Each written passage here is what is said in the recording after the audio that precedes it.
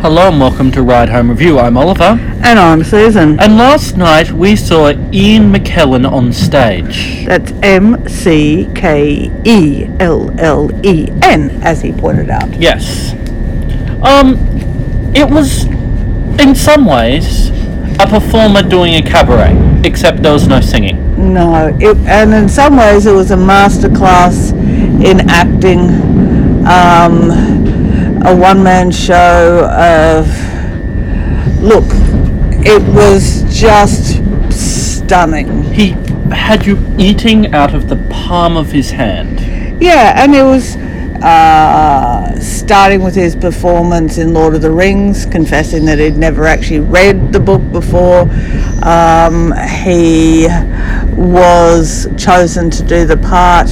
You know, there was a bit of Cats in there. I thought he might have chosen to expunge that, but it actually showed what Cats could have or should have been. We didn't need fake fur and really bad CGI. No, but I digress. Yes. It's amazing just how he managed to hold the audience.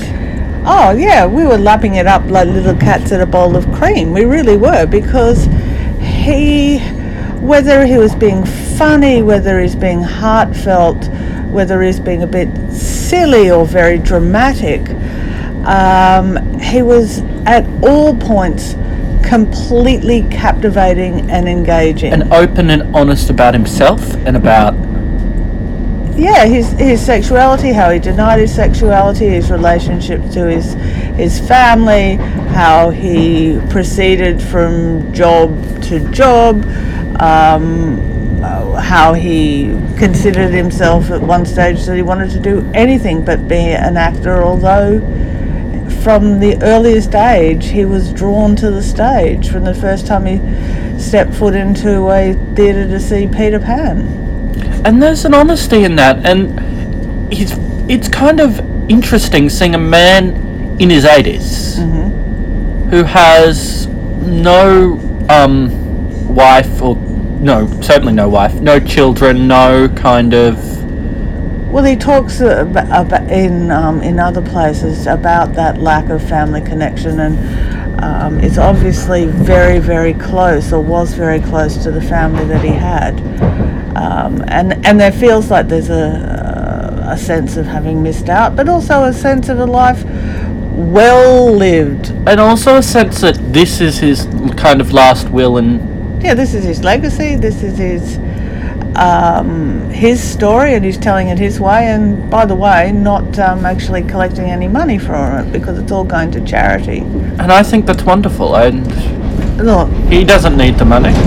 No, but you know, there are plenty of people that don't need it that still collect it, and this is kind of a giving back, and I don't think there's anyone that would have left that theatre without feeling a great sense of joy and inspiration, and that we've seen one of the greats really close up, because we were very, very close. And he's in the lobby after with a bucket. With a bucket. Kind of sweet and humbling. At some point we probably should get some British currency out. We've only been here a week. Yeah. Plastic will do it. Yeah, rating.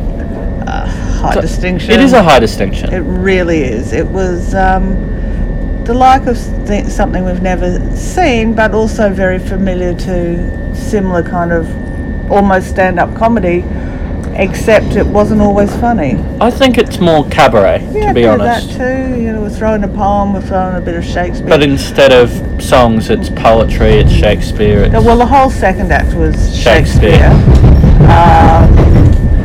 All of it. Yeah. We had a story about each and every Shakespearean play. Stunning. And now we are off for something completely different, although Ian has done the Pantomime Dame. We're off to a good old-fashioned British pantomime in Maidstone. Yes, we are. Catch you later. Bye-bye.